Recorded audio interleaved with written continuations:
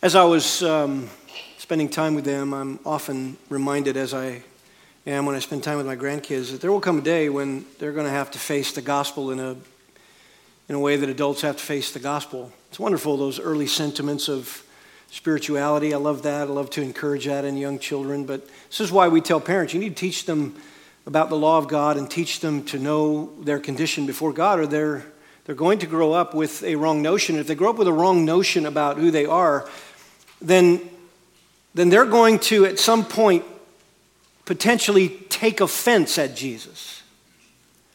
That's been the implication of this entire section of Luke's gospel that we've been looking at.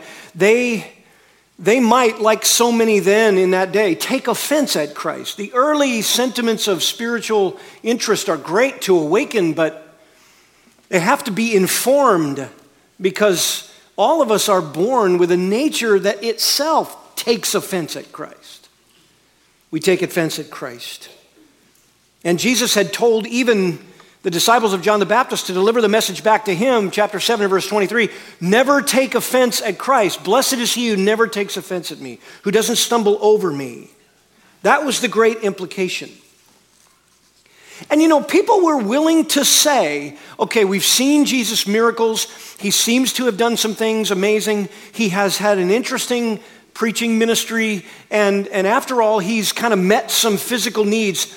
I'm willing to concede that he's some sort of great prophet who's arisen among us. I'm willing to give that much room. I've heard him teach on moral conviction, the ethics of heaven. They heard him teach on salvation.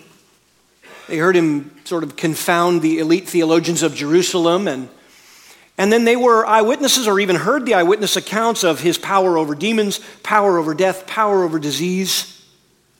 They were even coming off of this experience of knowing that he raised this boy at a funeral from the dead, and they're willing to concede that if that's the case, then maybe, potentially, he might be some kind of great prophet potentially sent by God. So their feet are firmly planted in midair. Not really sure yet. Not really sure whether they can accept this Jesus. We already saw what's going on. Jesus implies that if you stumble over him, or his claims or his teaching, it's because you're not willing to acknowledge that the only way to salvation is you're going to have to bypass you. You're going to have to get around what you would bring to God. And if Jesus can do all these things, and if he's a great prophet sent by God, and if he has revelation from God to his people, then why would anyone take offense at him? Yeah, it would be an attractive ministry. Not so. Because people are willing to embrace all kinds of God stuff, all kinds of religious God stuff. They're willing to do that. They're willing to even acknowledge that, okay, Jesus, the carpenter from Galilee, called a messenger from God. He's here to help the hurting. But he is saying that I must put my faith in him and actually repent, as John Anderson said in the video, from my sin. I must render a guilty verdict over myself. I must enter a guilty plea. See, people aren't too annoyed if the idea is that there's a God out there somewhere and he sent a message. I mean, they'll accept all kinds of books, right? The book of this religion, the book of that religion, the book of this speaker and that prophet. And they'll accept the idea that if there's a God out there, he might want to communicate, and he might have sent a message through some book. And they're not even really too troubled by some prophet. Someone comes along and says, I have a revelation from God. They'll embrace all kinds of so-called prophets from God, if God indeed does exist. And they are even willing to look at a list of do's and don'ts in religion and say, that's not so bad, because the more they can conform to a list of things to do and not to do, the better they feel about themselves as they approach the end of their life. But suddenly, when the message is exclusive, Jesus alone, when it's blunt, you must enter a guilty plea. You must put your faith in Christ alone. You must turn from your good deeds. And you must believe only in the perfect Lamb of God as a substitute for a judgment you would otherwise have to pay and you'll never be good enough to cover on your own. As soon as the message turns to that, then Jesus is offensive. I'd like to embrace God and religion, but I want my religion to affirm some of my decency. That's the idea. I'll admit I'm not perfect, but I should get some merit for the list of a few good things that I do. I mean, I should get some credit for that. Or, there are so many people in the world far worse than I am. Surely that will help me in the end. Look for just a moment at Luke chapter 13. Before we go back to Luke 7 and just let the text sort of unfold for us, look at Luke 13 for a moment. This is a very interesting section where there was a group of people on a particular occasion, and Jesus is there, and some others come up in Luke 13, verse 1, and they tell Jesus about some Galileans that had been murdered or slaughtered, and their blood was mingled with the sacrifices. So here you have this defiling act. You remember Pilate was regularly trying to provoke the Jewish people, and so he'd take the religious sacrifices of the Jewish people, and he would try to defile the temple and defile the holy places. And on this particular occasion, he got in serious trouble with Caesar for doing this, but there were some Galileans put to death. Their blood was mingled with the sacrifices. And notice what Jesus imagines that the people are believing about that experience. Verse 2. Do you suppose that these Galileans were greater sinners than all other Galileans because they suffered this fate? In other words, are you sitting there thinking that these Galileans who had so much defilement happen, not only did they die, but they were defiled because their blood was mixed with these sacrifices, and the whole thing was an attempt to defile the spiritual nature of it? Do you think because that happened to them that they were worse people and you're better? Or, notice, he says, I tell you no, but unless you repent, you're going to likewise perish. Look, everybody's going to die. It's just a matter of whether you're prepared to die or not. Notice verse 4, do you suppose that those 18 on whom the Tower of Siloam fell and killed them were worse culprits than all the men who live in Jerusalem? Now, there was a natural disaster. The Tower of Siloam fell. It killed 18 people. Jesus says, you remember that? Do you suppose that those people had that happen to them because they were worse than all of you? I tell you no. Verse 5, unless you repent, you'll all likewise perish. That's why, right there, why so many people take offense at the gospel of Jesus Christ. They suppose that God grades on a curve. He grades sin on a curve. And that if they're at least trying to be a decent person, if God does exist, then he owes them life, and perhaps even a fairly decent life, to match their fairly decent behavior. And if spending eternity means that I got to face the fact that none of my decency amounts to anything before God, and that before him I stand guilty in fullest measure, no matter how faithful I may be at my religion, well, then I find that highly offensive. That's what they say. Maybe the lyrics to Amazing Grace would sound like this: amazing justice, cruel and sharp, that wounds a saint like me. I am so good it makes no sense the tower fell on me. That's in their heart, see? That's why they're offended at Jesus, because Jesus comes along and says, you're not better than anybody else. In fact, nothing you do will be good enough.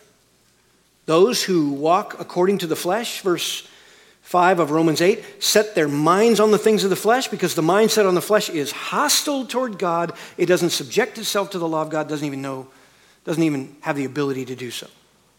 So your reasoning as an unbeliever, apart from the grace of Christ, that means your mind, your motivations, your affections, your desires. It's all about self-preservation. It's all about self-justification. It's all about self-exaltation. You want to preserve yourself, so you live for your pleasure, then you live with deceit and you hide your weaknesses and you blame shift. You want to exalt yourself, so there's boasting and there's condescension and prejudice and hatred. We see that in the culture all the time.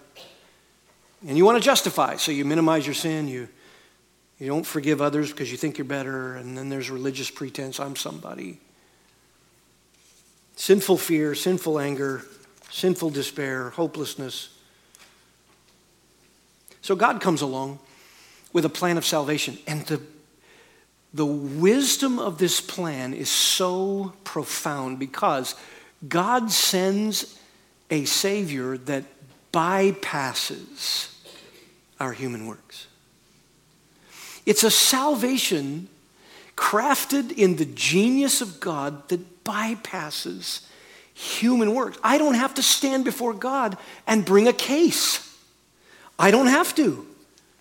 In the wisdom of God, he would bypass all the good works that men could offer. If anybody's going to be saved, it would be a salvation based upon someone else's righteousness, not mine. Not any human being who lives on the face of the earth outside of Jesus, the God-man, the perfect man.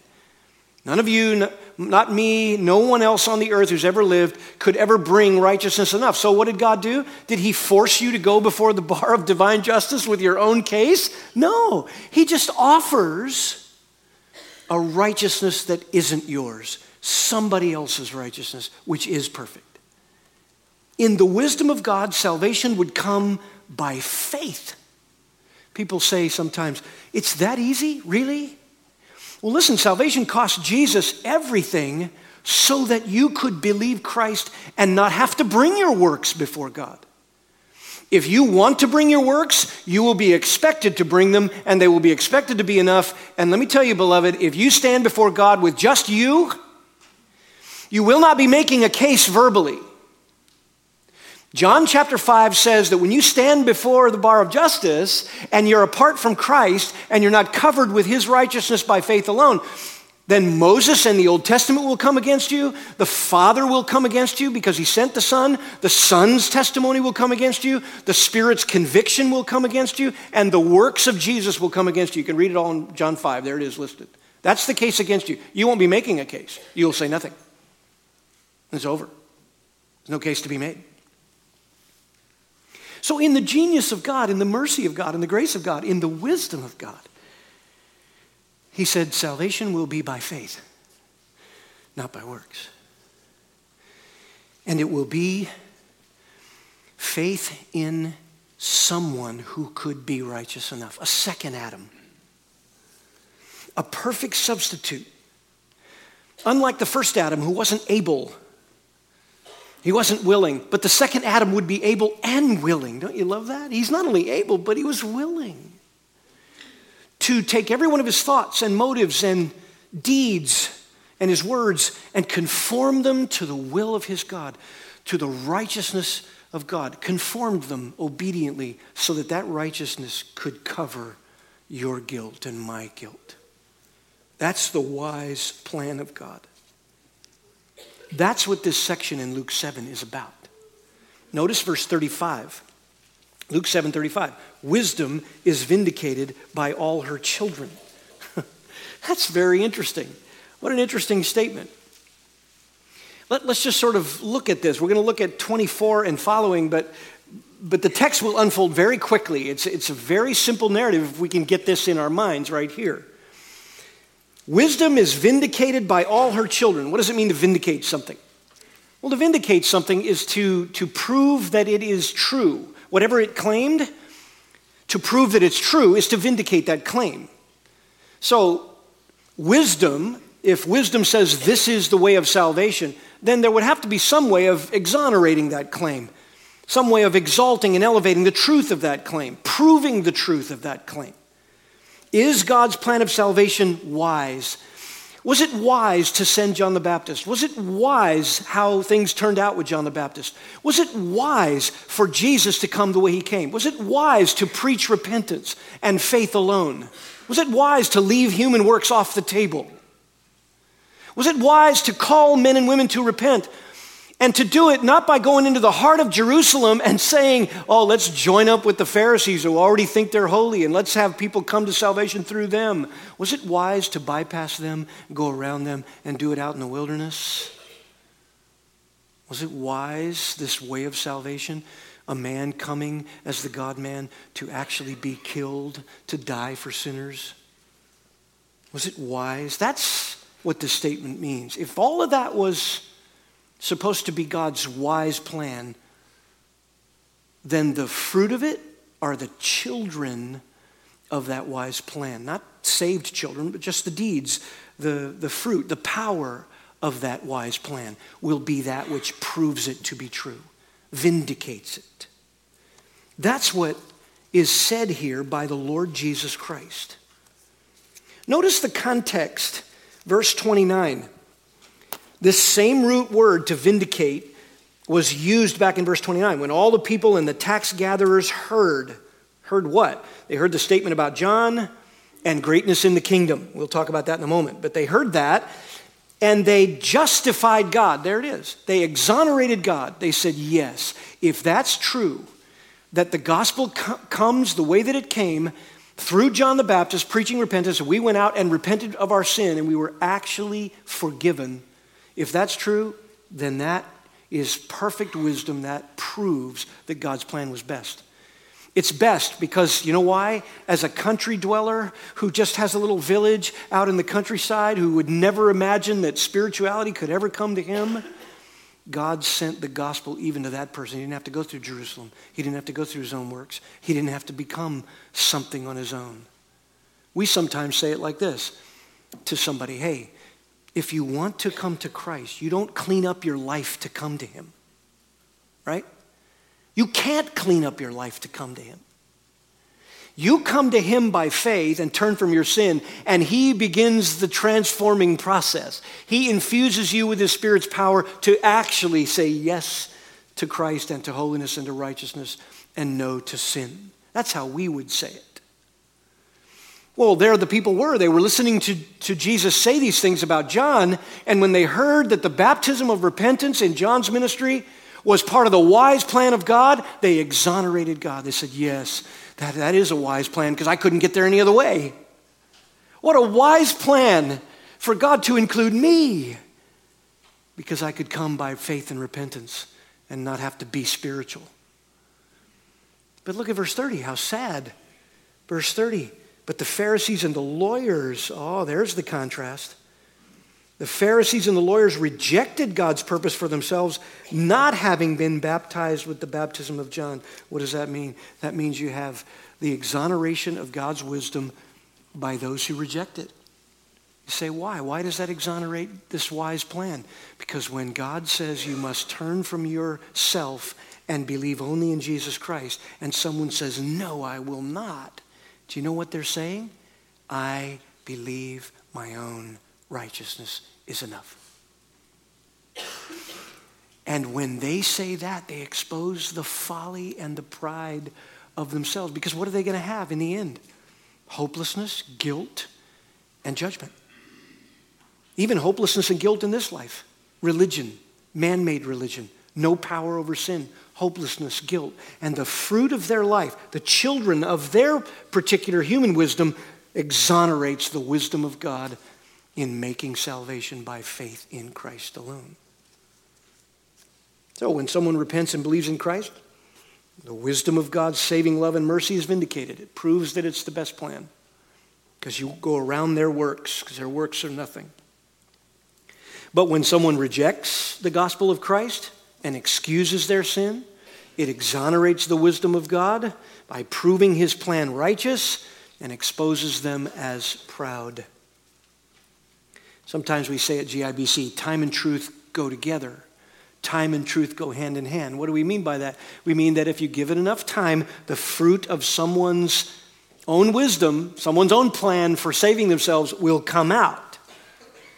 So you got one of two plans. You can choose the perfect wisdom of God in sending John, sending the message of repentance, sending Christ, sending a Savior to cover you with his righteousness, or you can choose your own. Some repent and believe in the Lord Jesus Christ. Some reject God's wise purposes and try to load their case with their own decency. So Paul will tell the Corinthians in 1 Corinthians 1:21, in the wisdom of God, the world through its own wisdom didn't come to know God. That's how God planned it. The world through its own wisdom cannot come to know God. And that was part of God's wise plan. Because God was well pleased through the foolishness of the message preached to save those who believe. People, again, say all the time, it just seems so easy. You just preach the gospel of faith in Christ and someone can believe and have all their sins forgiven, past, present, future? Yes. If they're truly repentant and they believe in Christ, they can experience the lifting of guilt, the forgiveness of all their sins, the illumination of their mind by the Spirit of God to the truth, the empowerment of their life to live for Christ, and they will have hope in eternity with Christ for glory. Yes. It costs Christ everything. But for you, you can be covered with righteousness. That's God's wise plan. But it's brought to you by faith. You choose your own plan, it's foolishness. Accomplishes nothing. And you have a whole bunch of religious people in this crowd who are rejecting Christ. And so the people on the hillside, just the average Joe, look at how they're described in verse 29. The people and the tax collectors. That's familiar terminology. Your average person that isn't religious and the outcasts of Israel, the people that even the religious elite said, you're nothing to us, you're traitors. So you got the everyday sinner who can never imagine that he could be forgiven. You know anybody like that? You ever had somebody say to you, I've sinned too much, I've gone too far, God could never reach me with mercy, that gospel sounds too easy, faith and repentance, come on, I've got to try to clean up my life to do something, I've sinned way too much for God to forgive me. You've heard that. Well, that's what these people were tempted to think. They've sinned way too much for God. And the tax collectors, Matthew was shocked when Jesus walked right up to him on the dock at the customs office and said, follow me. He was shocked. Wait a minute, you're a rabbi. What are you doing talking to me? Israel has rejected me because I'm a traitor to my own people. I could never be forgiven. You see, people will imagine that God cannot reach them with the long arm of his mercy. But that doesn't nullify the faithfulness of God. Paul even said that to the Romans. If some don't believe, well, their unbelief doesn't make the faithfulness of God worthless, will it? Romans 3, verse 3. It doesn't make the wisdom of God worthless just because people reject it. May it never be. Let God be found true and let every man be found a liar. Somebody accuses God of not being wise in his plan of salvation. They are on their own. They are liars. God's plan is the wisest plan of all. So now that you know the thrust of the text, just watch it just sort of fall open to us. Verse 24, when the messengers of John had left, he began to speak to the crowds about John. Notice what he says. What did you go out into the wilderness to see? A reed shaken by the wind? What did you go out to see? A man dressed in soft clothing? Those who are splendidly clothed and live in luxury, they're found in royal palaces. What did you go out to see? A prophet? Yes, I say to you, one who is more than a prophet. This is the one about whom it's written, behold, I send my messenger ahead of you who will prepare your way before you. I say to you, among those born of women, there's no one greater than John. Stop right there. Notice how Jesus says to the crowd, okay, he's just said to the disciples of John, go back and tell John I'm the Messiah and you've seen all these things, and go back and tell him don't be offended at me. Don't be offended at my ministry. And so they go back to the east side of the Dead Sea, the prison of Machaerus, and they give John that report. In the meantime, as they're leaving, Jesus starts talking to the crowd, and he says, now look, you've all come out to the wilderness to see John the Baptist, so I want to know what you went out there to see. Did you go out to see a man who didn't have conviction? A reed shaken by the wind? Someone who blows with the wind like a reed in the waters on the edge of the Sea of Galilee? Someone who goes back and forth with his conviction? No, you didn't go out there to see a man like that. This is a guy who had conviction. And if it cost you to go out and see him, then certainly you must have thought more about the wisdom of God in this plan than just your casual, hey, I want to go out and just check this guy out. No, you must have come out there to see a man of conviction. You must have wanted to hear the message. You must have wanted to see something. This guy isn't going back and forth. He's got convictions. Did you come all the way out here to the desert to see and hear a preacher whose message would waver depending on the way the spiritual wind was blowing in Jerusalem? No, the perfect wisdom of God is vindicated by sending a messenger who didn't waver even when the leaders of Israel rejected him. That's wisdom. He's out there in the desert. He's not going through Israel. They rejected him, and he still preached that message of repentance. That's the unfolding wisdom of God. How rich to give you a messenger to prepare your heart for the Messiah. And he was out in the desert. You had to go out there to see him. You didn't go out there on a casual picnic. You went out all the way in the desert of Judea to see a man who preached repentance. You came out there and were baptized because that was the plan of God. It was the wisest plan of all. That's why you came. How much conviction did John have? Where is John? He's in prison. Why is he in prison? He told Herod in public, you're committing adultery and you need to repent of that. He got thrown in prison. How much conviction does this guy have? What do you think you were going to go out and see? This is the wisdom of God, to prepare the way for the Lord by a messenger, a prophet that is willing to say the hard things even though it's going to cost him. That's what you came out here to see. Guy's on death row. You see any of the Jewish leaders doing that? You see any of the leaders of Israel telling Herod, hey, you're committing adultery and you need to repent of it? Oh, no. They knew he was committing adultery, but they didn't want to say anything. They're in the back room making deals with the king. They're all about self-righteousness and earning their way to heaven and building a kingdom and an empire. John the Baptist, that's God's messenger, not these guys in Jerusalem who won't say a word to Herod. But this weird guy out in the desert says to you, you need to repent. I'm telling you, the Messiah is coming, and you need to soften your heart and admit your sin because he's coming. And oh, by the way, Herod's committing adultery, and I'm going to tell him about it. I got John put in prison. That's what you came out to see. And he was disentangled. Notice, what did you come out to see? Someone dressed in soft clothing? Hey, people who have splendid clothing, they live in luxury. They're in royal palaces.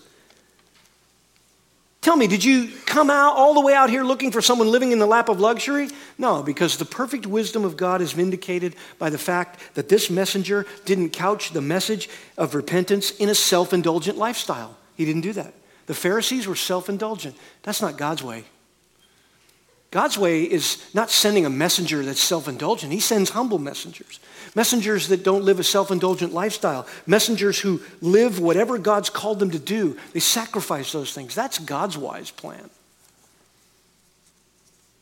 It's simply genius for God to send a prophet whom the people couldn't attach themselves to, because if you attached yourself to him rather than just his message, then he becomes a source of self-righteousness. You couldn't attach yourself to John. Would you have followed John all the way to prison? Notice none of the disciples of John are in prison with him. You ever wonder about that? Why are they not in prison with him? Because when he said, Herod, you're committing adultery, and he got sent to prison, his disciples went, don't say anything. They're over in the villages listening to the teaching of Jesus, going by their house and getting a home-cooked meal from mom, staying in a little hostel and getting a little rest and relaxation, and then going over to the prison to visit John. They're not in prison. You couldn't attach yourself to John because he wouldn't let you. It wasn't about John. It was the genius of God to send John the Baptist, because John the Baptist lived the kind of life no one would want to attach to, so that he could say, you follow Jesus, not me. Man of great conviction. That's why he gets the highest tribute. What did you go out to see? A prophet. Yes, I say to you, one who's more than a prophet. This is the one about whom it is written. And he's quoting Malachi 3:1. Behold, I send my messenger ahead of you, who will prepare your way before you. Why is John more than a prophet? Because he was predicted. Prophets weren't necessarily predicted. John the Baptist was predicted. He was, according to Jesus, the Elijah who was to come. And he would come in the spirit and power of Elijah, Luke 1:17. Jesus is here vindicating the genius of God for sending the greatest prophet ever born to deliver God's message. Why? Because God didn't do it through the religious establishment. He didn't do it through the self-righteous religious pretense of Israel. He sent a guy who would come out in the wilderness, live a totally disentangled life, bizarre convictions, and you couldn't attach yourself to his lifestyle. So he could say, repent, And then when you get baptized by John, he sends you to Jesus, the Savior, because you were repentant. What a vindication of the wise plan of God. And then Jesus makes this statement at the end of that verse. Notice. And yet, he who is least in the kingdom of God is greater than he. You know, you read that and you think, why are you saying that, Jesus? Why are you saying that? Commentators go all over the place on this statement, but the meaning isn't that hard to unlock. First of all, look at verse 29. When the people and the tax collectors heard this. So we have a contrast being set up between people and tax collectors. I said to you, that's the rank and file sinner in all the villages and the hillsides and the outcasts of Israel. And then look at verse 30, the Pharisees and the lawyers. So it seems clear in verse 28 that Jesus first vindicates John the Baptist as the greatest prophet ever born so that no one would doubt the fact that that was genius on God's part. But then he includes that the everyday sinner and the outcast who heard John preach and then repented of their sins, they are the greatest in the kingdom. You know what that would have done to the crowds? Wow, the wisdom of God to bypass my works, offer me a Savior whose righteousness covers me, and it reaches all the way to someone like me. In the perfect wisdom of God, the gospel of repentance from self-glory and faith in Jesus as Lord doesn't come to the spiritually proud. It comes to the spiritually humble anywhere. No matter what your sinful past is.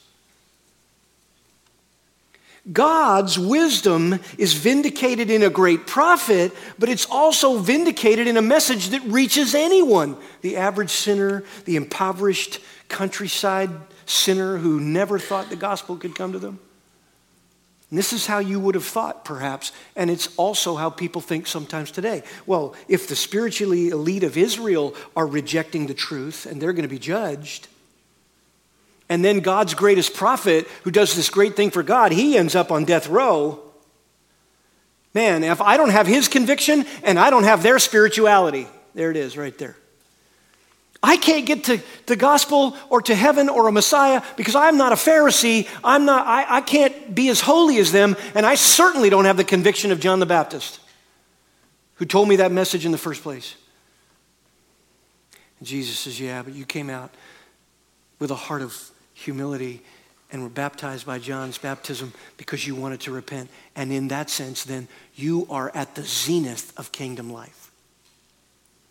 You are at the top of the food chain so far as salvation is concerned. The genius plan of God is to save anyone. Doesn't matter how much you've sinned.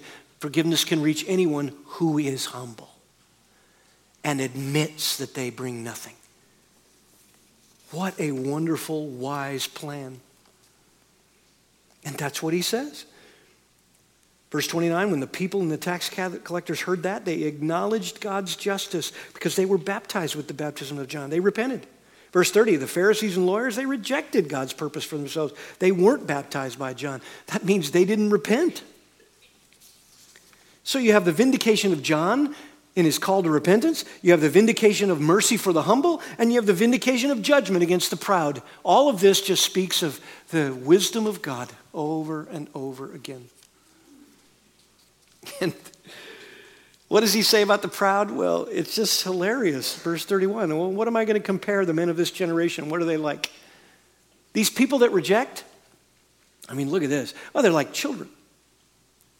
Verse 32, they sit in the marketplace, they call to one another and they say, hey, we played the flute. We had a wedding and celebrated and played the flute and you didn't dance. And then they say to the same person, you know, we were at a funeral, we played this sad song and you didn't mourn and weep. Say, what is he talking about? Well, he's talking about John the Baptist and Jesus by comparison. Verse 33, John the Baptist came eating no bread, drinking no wine, and you say he's got a demon. Man, this guy won't celebrate with the people. He won't be involved in the regular ebb and flow of social life. He's out there in the desert and he's bringing a message of repentance, and you say he is full of Satan. And then Jesus comes, and he's not out in the desert. He's not bizarre. He's not living a lifestyle of some strange guy. Clearly, he can't have a demon then. If you say John the Baptist was weird and had a demon, he's insane. Jesus comes the very opposite. He's sitting with people. He's dining with people. He's enjoying social life. And you say, yeah, well, he's doing that because he's worldly. He's corrupt. Which is it, people? You see, that even vindicates and exonerates the wisdom of God. When someone is petty, they're annoyed that neither John nor Jesus would tweak their message or to accommodate them.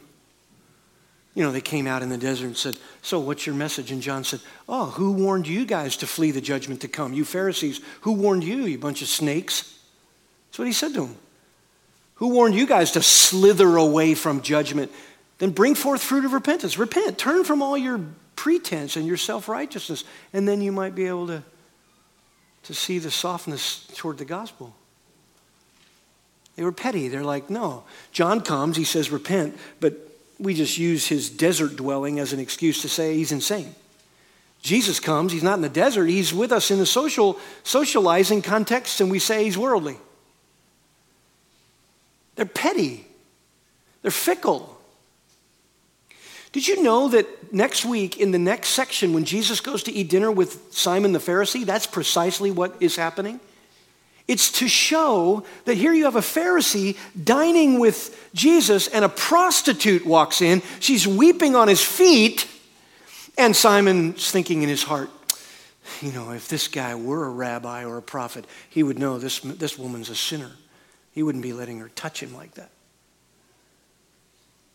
And yet she comes in, by contrast, totally broken, totally shattered, totally humble, totally forgiven, and worshiping. Again, the fruit vindicates the wisdom of God. Jesus reaches out to a prostitute whose life is destitute and humbled. He does not reach out in forgiveness to the Pharisee who's already righteous on the outside. He doesn't. Because the plan of salvation comes to someone who knows they have nothing. They bring nothing. They are nothing. And here the self-righteous people were slandering John. You're insane. They're slandering Jesus. You're worldly. Well, how do you want us to come? We come with a message of repentance in the desert. You say we're insane. We come with a message of a Savior in the city, in the social context, and you say we're worldly. Which is it? No, we're not going to tweak the message for you because you're twisted and proud. The Apostle Paul is going to close this sermon right here. Here it is, 1 Corinthians 1. Just listen to it, 1 Corinthians 1, 18 and following. You can jot that down as a reference. Here it is. For the word of the cross is foolishness to those who are perishing. Oh, somebody says the gospel's foolish. Jesus is foolish. Faith in Christ alone is foolish. The idea that you can be forgiven of all your sins by just putting your faith in him, that's foolish. They're perishing. They're perishing. But to us who are being saved, the word of the cross is the power of God.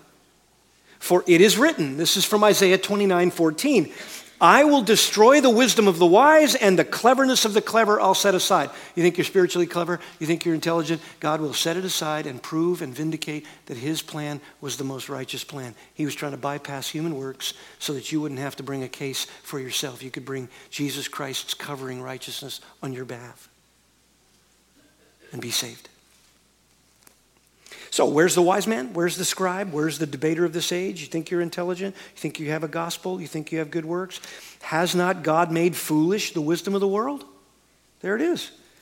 For since in the wisdom of God, the world through its wisdom didn't come to know God, God was well pleased through the foolishness of the message preached to save those who believe. People always say, you just preach a simple message.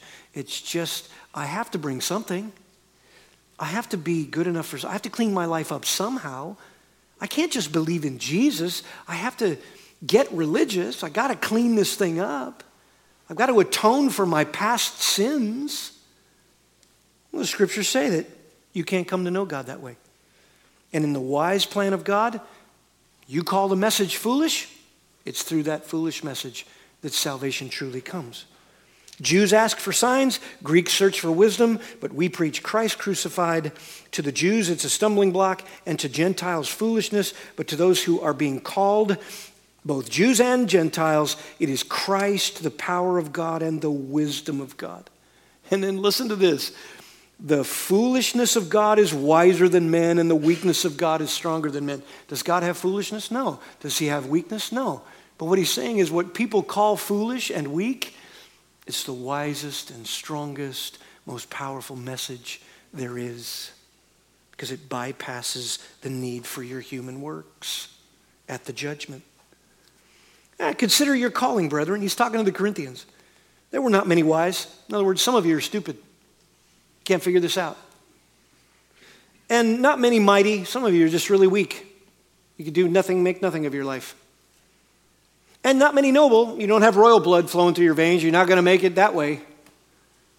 So here in Corinth, here's the misfit church, kind of like GIBC, where not many mighty, not many noble, not many intelligent. We got some smart people here, but you didn't get to Christ by your intelligence. We got some really strong people here, but your muscles didn't make you saved. We got some royal blood people here, so what? We got people with saved grandparents. God doesn't have any grandchildren. He only has children who believe in him. God has chosen the foolish things of the world to shame the wise. God has chosen the weak things of the world to shame the things which are strong. The base things, the low-level things of the world, and the despised things, God has chosen those. Because everyone calls those nothing, but he chose those things so that it renders everyone else's wisdom nothing. Why? So that no man, no flesh may boast before God. By his doing you are in Christ Jesus, who became to us wisdom from God. There it is, beloved. This is the wisest plan. It's so freeing. One day I saw the hypocrisy and sin of my life as I should have seen it. Prior to the time I came to Christ, this would be true of everyone here who's in Christ, I didn't see it. I certainly had no power over sin, but I had some decent areas of my life. And man, I could go to church with my parents and dress up, and I could pretend with the best of them. I knew all the answers. Even as an unbeliever at 16 years old, I led some people to the Lord. Can you believe that? I was not living for Christ, didn't really care about Christ, but I went through the motions and led some people to the Lord. How awkward. How awkward to find out later that all those little religious things do nothing. And God, in his wisdom, just showed me the hypocrisy. In a burst of supernatural clarity, I saw that at the bar of justice, that stuff is going nowhere. And it all became, like the Apostle Paul said in Philippians 3, trash. But it was so freeing to say, oh, there's a prophet who spoke of a Messiah, a Savior, and a Savior who came, and he lived a righteous life that I couldn't live, and he died a perfect death that I could never die and pay for my sin, and he satisfied God's wrath, and I put my faith and trust in him, and his righteousness covers me, and all my sins are forgiven. I'll take it. That is the wisest, most genius plan there ever could be. And when someone accepts it, it vindicates the wisdom of God. And when someone rejects it, and they live in religious pretense and hopelessness, it vindicates the wisdom of God. Because wisdom is vindicated by all the fruits, all the children that grow out of it. If you're here today and you don't know Christ, you're vindicating God either way. In your hopelessness and guilt and religious pretense for even being here. Or maybe you'll vindicate the righteousness of God by coming to the simple message of the gospel and just saying, okay, I bring nothing, I am nothing. I'm worthy of judgment. I enter a guilty plea. Lord, please forgive me and cover me with your righteousness. Is that not a wise plan? Foolishness to the world. Absolute genius on God's part. So gracious. Bow with me. Lord, thank you for the wisdom of your plan. It's just so amazing to us. And prior to Christ, we were as fickle as the Pharisees. Oh, it doesn't really matter who brings the message. You either tweak it to include our righteousness or we're not coming. And then one day you shattered our pride. And we saw Jesus Christ as we ought to see him. Pure and righteous and sacrificial and loving, humble. We saw our pride in thinking that our works would be enough. We saw our pride in thinking that your holiness was not what it really is. And you drew us to yourself. And so, Lord, in your mercy, vindicate your righteous plan, your wise plan, by saving sinners even in this room today. That would be our joy. See people come to Christ and stop this nonsense. May you open their eyes. And for those who know and love you, grow us in these things. Help us be bold. Tell the truth. Speak the truth about holiness and judgment to come and the need for repentance and faith, and to exalt the Lord Jesus Christ in his sacrifice on the cross. And Lord, even get yourself glory and vindicate your wise and holy plan even in those who harden against it. Tragic when we see that. But you're even vindicating your wise plan in that. So we pray for them that you'd be merciful. We pray mostly that you'd be honored and vindicated by all the deeds of men. And we pray this in Jesus' name. Amen.